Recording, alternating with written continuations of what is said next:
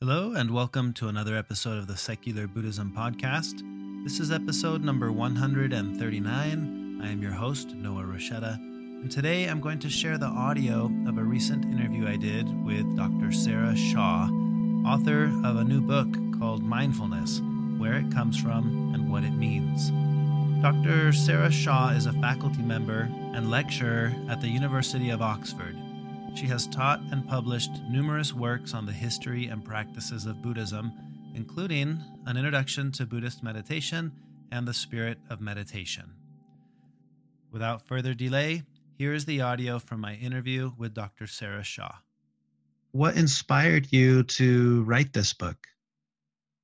It's something that's always interested me. I've always noticed that mindfulness gets described in different ways in different historical periods. And then Casey Kemp and Nico Odysseus at Shambhala actually asked me to do a short history of mindfulness. So I had to make it very short, which is very, very difficult. But I did enjoy doing it. It's something that's just always interested me, that I often read articles about mindfulness and they can be quite rigid about it's this, or it's that, or it's this. And I must have 100 on my computer. And some of them are really quite dogmatic. But what I liked was the way that in different settings, the word just gets used slightly differently and has a slightly different feel and application with an underlying thread of what it is. But people keep things alive by sort of changing formulations a bit and perhaps looking at them in new settings. So that seems the mindful way to approach the subject. So I found it great fun to do. I really enjoyed it. Yeah. That's great. It's interesting how, like you mentioned, how many different ways there are to use the word, right? When somebody says, "Oh, I'm trying to be more mindful," you almost have to ask, well, what does that mean to you? Because there are so many interpretations of what it means to be mindful, huh? Mm-hmm. I think people are different, and what one person needs may be different from another person. So I wouldn't want to be rigid about how it should be interpreted. Yeah. Well, that's great. And tell me a little bit about your background with Buddhism, with mindfulness. Where did all that start? Your interest in this topic? Well, I started meditation many years ago when I was at Manchester University, and that's where I first really encountered the word mindfulness in a Buddhist setting. Amusingly, my meditation teacher told me that he hadn't met many people who were so unmindful, that I really needed it more than most. I think that's a classic problem for academics who can get very over-focused and lose awareness of their surroundings. So I was intrigued by it then, and I tried to practice it, and I have ever since. I'm not sure I've ever really found out what it is, but I'm still practicing it and trying to arouse it. Yeah. Well, I love how the title of the book, brings up right away two things. Where does it come from, and what does it mean? If you had to answer that in a short way to somebody in an elevator, how would you answer that? Where does it come from, and what does it mean? I would say where it comes from is there's only one place it can ever come from, of course, and that's from ourselves. That's the only person who can be mindful and do something about it is oneself. And what it means, I would say an attentive alertness to what it is that brings health to the mind. Something like that. Yeah, I like that. I think it seems like sometimes, at least the way that mindfulness has evolved in the West, there seems to be a tendency to think of mindfulness as an altered state. And it seems to me like what you're describing is more of an altered trait.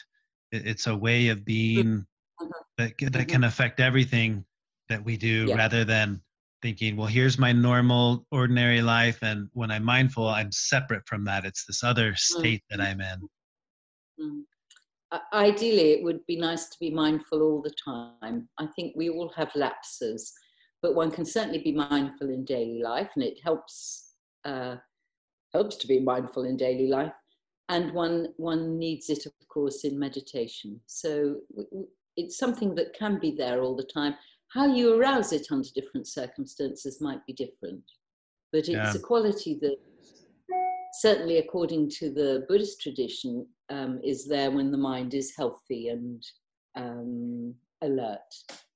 Yeah. There's a Buddhist tradition called the Abhidhamma, and it says that when mindfulness is present, lots of other factors come into play too, like confidence, alertness, good humor, balance. A lot of these other qualities come in as well. Yeah, that's great.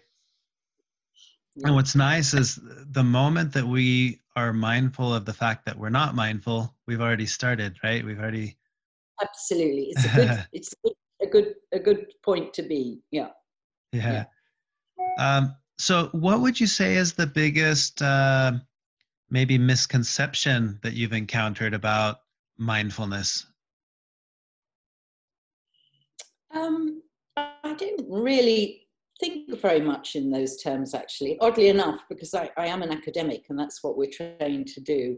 A misconception, I would say that the notion that it's somehow something that is very different from our daily experience, and I think that's probably one. And also something that is owned by anybody, that's a particular, like, you can't just say that psychology knows what mindfulness is in a way that the practice-based traditions perhaps don't, or that everybody will have found some way of arousing alertness and the attentiveness of mindfulness under different circumstances. So possibly I'd say the biggest misconception would be thinking that it was something you couldn't do. Okay. In everyday life. Yeah. Yeah, I like that. And I would agree that seems to be a very common misconception. People will tell me from time to time, these topics are interesting, but mindfulness isn't for me. I'm not capable of it, or something like that. Yeah. And I always say, well, it would take mindfulness to even make that assessment. Exactly. No, and what people in my tradition say to meditators when they come, and they often say, "Oh, I don't think I'm the sort of person who can meditate. I'm too anxious or worried." And we always say, well, that's just the human mind. It's not that you're not different from anybody else. And I think as soon as people realize that, they realize they can do something about it. So that to me is the most important thing. Sure.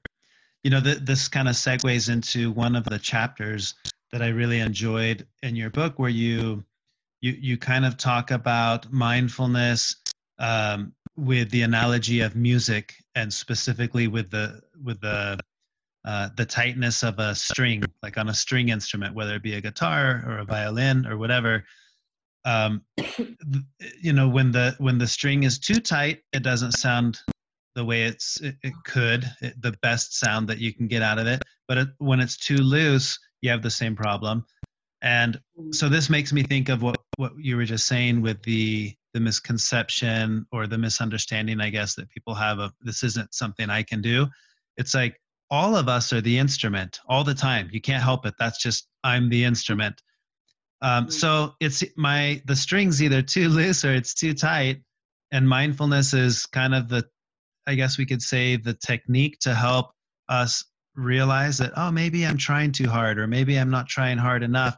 And somewhere in the middle way is where things get a little bit easier, because just like the instrument, it just sounds better when it's the right amount of tension.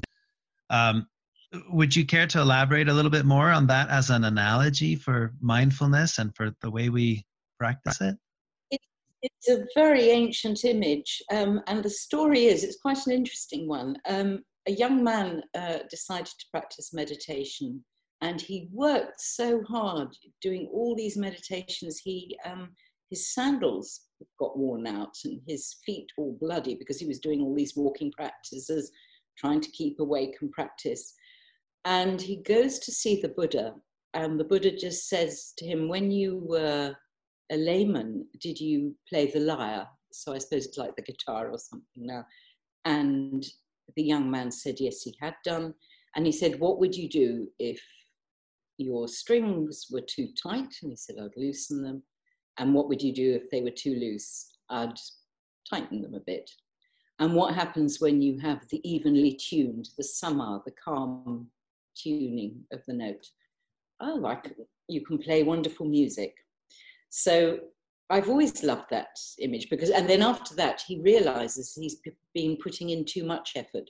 Of course, like all people who put in too much effort, he's convinced he's not putting in enough, which is one of the characteristics of that state. But when he steps back and sees he's been putting too much in and just relaxes, then he progresses well. So I like it because I think we all notice what it is that helps us keep in balance. You know, maybe you do just need an evening just relaxing and not doing anything at all. And maybe sometimes you do need to go out and perhaps do some jogging or get some exercise. I think we sort of know something about ourselves, which is like a kind of an internal balance or spirit level, if you like. That's my way of putting it. And that mindfulness can really make you more attuned to that, as to what is right for you. Because as like a musical instrument, we're all different. Some of us are kind of violins, some violas, some double basses, or whatever. You know, that we all have a different instrument, and it's really coming to know it. If you do play a musical instrument, and I used to years ago, you have to kind of like your instrument and have a good relationship with it. And I think a lot of people get a very funny idea about Buddhism, that you have to stop enjoying life or negate things. But this is never said, and joy is supposed to be one of the factors of awakening. So we all have a capacity for joy and for appreciating the instrument we've got. And I think mindfulness is a way of helping us to find that. Yeah. And I like what you referenced earlier, that it's not something separate from our ordinary day-to-day life. Because I think sometimes when we think of mindfulness, we're thinking, okay, that's what applies when I'm going to go sit and meditate or try to be more peaceful or calm. But it's not. This is, like you said, this goes into understanding in my day-to-day that maybe I should jog more, or the way that I parent, or the way that I conduct myself at work with my coworkers. It permeates all of it. It's not, in fact, that's where it really matters. It's not just when I'm going to go sit on the cushion and try to meditate. It's in my day-to-day life that this stuff really becomes useful and beneficial. And then I think that helps the meditation, because we tend to think of meditation as being so very different from our daily life. But actually the same principles apply. If you go into a meditation state, you still have to sort of open the door carefully and close the door carefully. If you go into a state of deep calm, maybe, if you're lucky enough, you need to be able to go there, but you also need to be able to come back to the world and be aware of your friends and people around you. And that kind of alertness is really, and the ability to do that is really the same mindfulness as we need in daily life.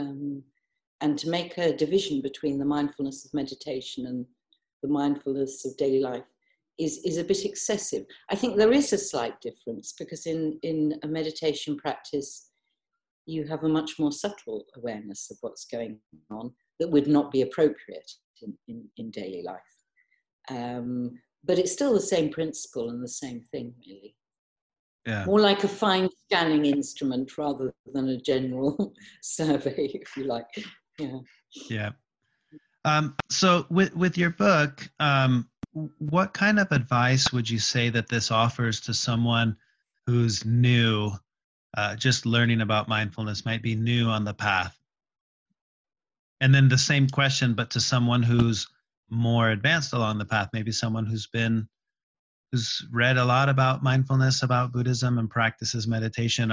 Is this beneficial for both, and how so?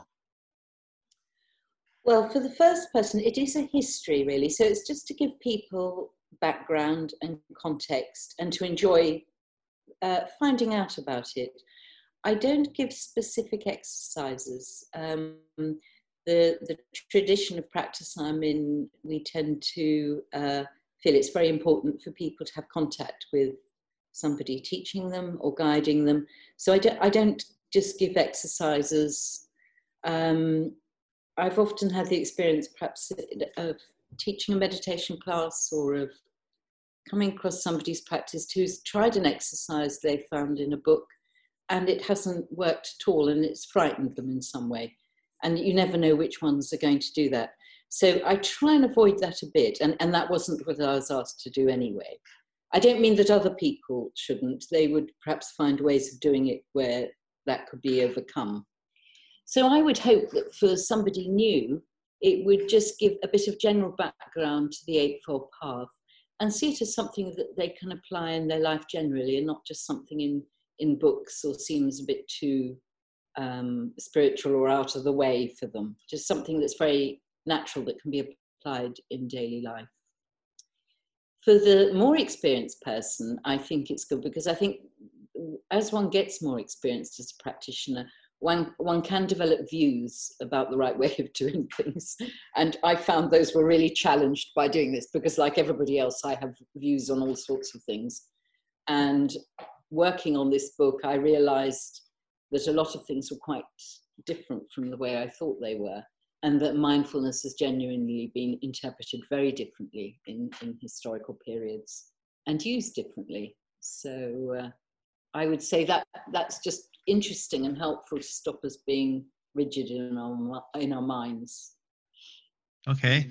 Yeah, that's great. I felt as I was reading it that similar to what you're saying, it gives so much context and background to the history and allows you that flexibility to read it and say, okay, oh, this is where this concept may have emerged, or but like you said, it doesn't steer you and say, no, this is the way to be mindful, or this is the technique. It kind of leaves that, I think, in a very important way. It leaves you open-minded with, how am I going to make this work for me in my day-to-day experience? So that's kind of where I wanted to go next with mindfulness in everyday life. Something that I try to focus on in my podcast is extracting Buddhist concepts or teachings or anything that's beneficial, but bringing it to how does this work in my everyday life? Because like you, like me, we're all just going about living our normal lives, right? This morning I had to get the kids off to school for their first day of school, and we missed the school bus on day one. And you're dealing with whatever it is that you're dealing with in day-to-day life. How do these ideas, specifically mindfulness, apply or tie into just everyday life? Well, from early times, it's clear that the problems people had then are much the same as ones we have now. I was just looking at a text where a man says he's living in a house full of children and he doesn't know what to do. How can he practice the Buddhist path? I thought, well, some things never change, really. I'm not sure. What was the sort of precise question there? Yeah. So specifically with this book, how would you say it ties into giving me, the reader, a greater understanding of how mindfulness is something that applies to my ordinary day-to-day life, and it's not just something that I'm going to read that takes me off into this, esoteric world that I live in my mind when I'm trying to be mindful? Well, I hope I include the esoteric. I think some things are, I want to mention them as well, because I think there are areas of mindfulness which are for advanced practitioners. I'd say they're the same principles, though, as the ones we need in daily life. I think how it would I hope, help somebody is that they just see that if you have an alertness in the mind and health of mind, anything you do can be changed by that and can become meaningful to you and to have meaning. The one I really enjoyed, I do feel I couldn't spend enough time on many forms of Buddhism that I would have liked to have done, because I was told to keep it to 40,000 words, which is very, very short. What I really enjoyed finding out about, though, was the housework, for instance, that particularly in the Eastern traditions, they really know how to make housework itself a mindfulness exercise. And I really enjoyed thinking about the theory of that. If you can be mindful in the moment, according to some of the Eastern philosophies, you're actually enacting Buddhist principles in the world, and that will affect everything else. And so if you can just sweep your floor very beautifully, the whole world will feel that. This is the Huaiyan, the Chinese philosophy of interpenetration, that everything in the world is connected to everything else. So if you can do one job really attentively and beautifully, the washing up, the sweeping, then the world is changed by that.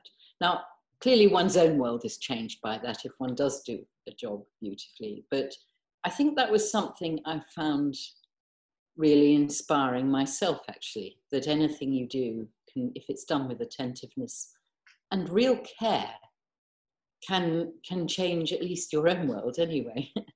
Whether it changes the rest of the world, I don't know, but it's a wonderful idea, very inspiring. Yeah. So I hope people get tastes of something like that, that it means that everything we do can have care and have meaning. And that's really what I found through reading and discussing with practitioners too. I did a lot of discussion with practitioners from different traditions and what meant a lot to them. And that's really, I think, what I found from that care in daily life is and everything you do can really change things. Small things in life. Yeah. It's the small things in life. I really like that approach, and I kind of like what you're alluding to with this. I feel like I've experienced, looking for something big and meaningful out there and finding that it was while doing the dishes that things kind of come together, and you're like, oh, this is it. Like this is just as meaningful, me standing here and doing the dishes, as me hiking some mountain to go meditate under a tree. Like taking those two worlds and combining. It's just this. What I do in my day-to-day life, this is what I do. I really like that. And I think mindfulness becomes such a powerful tool in those ordinary things, in the way that I do the dishes, in the way that I'm handling getting in the car because we're running late and we missed the school bus, or whatever the mundane thing is. It's not ordinary and it's not mundane, because it's a unique moment in time that is not being repeated. That's been a fun realization for me in my own personal practice, is that the ordinary day to day is it. That's the extraordinary. And particularly important if you have young children, because no second time with children. That's you're doing it now. So if you can, what more can you teach them than to just be happy doing ordinary things, to find happiness and alertness just in everyday life? And if you can show them that, or teach them that, you've shown them the most important thing for them, really. Yeah. There are no second chances. So it's nice you were able to do that with them. Yeah. Well, great. I'd like to know how would you say, how has mindfulness benefited you in your day-to-day life? And maybe not mindfulness in general, but just the process of writing this book. What was the experience like for you, learning a little bit more about mindfulness? Well, as I indicated earlier, mindfulness isn't my natural métier, I think, or rather it's something I found very difficult. So I enjoyed just having to think about it all the time, actually, because then, of course, you sort of have to practice it. And I did find it really interesting and very frustrating and challenging too, because it was a short book. So there are lots of things I have to say, and I think, oh, I really ought to explain that in a few more sentences, or somebody's going to pick up on that and say, oh, it's wrong because you should be saying such and such. And I just thought, well, I can't do that. You know, it's a short book. So trying to distill something in a short space of time is quite a mindfulness exercise in itself. You have to be pretty alert to your reader and to yourself, really, and to what's going on. Great. All right. Well, maybe on a final note, as to someone who's listening to this, who's thinking, yeah, that might be a book I would be interested in picking up. What would you recommend? What would you say is the biggest takeaway someone might get by reading this book? What I hope it would show is that mindfulness is something we can all do, and it's like a kind of birthright. We you know, it's something we can all try and do, and that also it will tend to make us happier in a way that will be, if you like, ethical. That mindfulness tends to make you more alert to other people, and there isn't a conflict between doing things for yourself and other people. And I think we sometimes think there is, you know, that I don't need to do things for me and for other people. That mindfulness gives the balance of inside, outside, and both inside out and outside. And if one practices it, one finds, I hope, the middle way, the right way ahead. So that's rather a long thing to say, isn't it? So I haven't got any snappy takeout from it, other than it's worth trying. I like that. I think that's a good takeaway, a good invitation for someone who might be listening to this, thinking, I might pick up this book and see what it's all about. So, which leads us to the next thing. For someone who's interested, where is the best way to find the book? Where is it available? I think if you go to the Shambhala Publications website, you'll easily find it there, and on all the big sites like Amazon and all the other ones. I think you'll find it there too. Great. They seem to be very, very good in publicity and distribution, so I think it will be easily accessible. Great. Now, and it's an Audible book as well. Oh, I forgot to say it was an Audible book as well. I did read it out for audio, and I think it might even be on a free trial at the moment, so you can hear it on audio. Very difficult to read things out. You have to be very alert, but I did do that. Well, great. And if someone wants to learn more about you, do you have a website or somewhere where people could read more or learn more about you, other projects you might be working on, or things of that nature? I am an academic, so all my academic work is on the University of Oxford website and University of South Wales, UK, I teach for as well. So I think I've got something on the website there. And my other books are all on the sites like Amazon and Goodreads and things like that. You'll find other books I've written. I like stories, so I've translated a lot of Jataka stories, if people are interested in that. Oh, great. But it's my work that's interesting, not me. It's the books that are the things that I've enjoyed doing and which I hope people will want to look at. Well, great. I was just reading the Jataka stories, the story of Prince Five Weapons. Is that one that you're familiar with? Yes, I translated it for Penguin Classics in my book on the Jatakas. I think it's possibly my all-time favorite Jataka story. Oh, wow. That's fun. Yeah. That's one that I talk about often with my kids. Yeah, I did an audio of it for my meditation group, the Samatha Trust, as well. So that's on their website. I told it on that one. I think it must be my favorite Jataka story about the the boy who, against all the odds, triumphs, and it's just very funny as well. So Yeah. what I like about that story is he has to fight a monster, and when he's overcome the monster, he doesn't just leave it at that. He makes sure that monster behaves well afterwards. It's a monster eating things in the forest, eating up anybody who comes into the forest.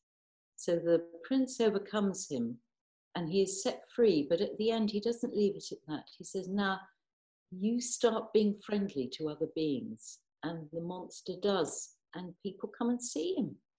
So I think that's a wonderful story. Yeah. That's great. I'm going to have to check out your other Bit of books. a sideline. Well, it's funny because this podcast episode will be immediately following the previous one that was about the story of the sticky hair monster. So this sideline in this podcast is actually kind of a follow-up thought on the previous one. So that works pretty well. Oh, good. I thought it was a bit of a sidetrack, but it is my favorite story, I think. Yeah. That's great. Well, I want to thank you again for taking the time to join me on this call, and I'm excited to share this podcast episode and to introduce my podcast listeners to some of your work, specifically this book, Mindfulness, Where Does It Come From and What Does It Mean, which is available now. And if anyone has any follow-up questions or wants to know more, I'll have the podcast episode. It's usually set up where people can comment on it. And if some really interesting question or something came to mind, I could reach out to you by email. All right. Well, keep an eye on that then. Yeah. Thank you very much for inviting me as well. It's been very nice to chat with you.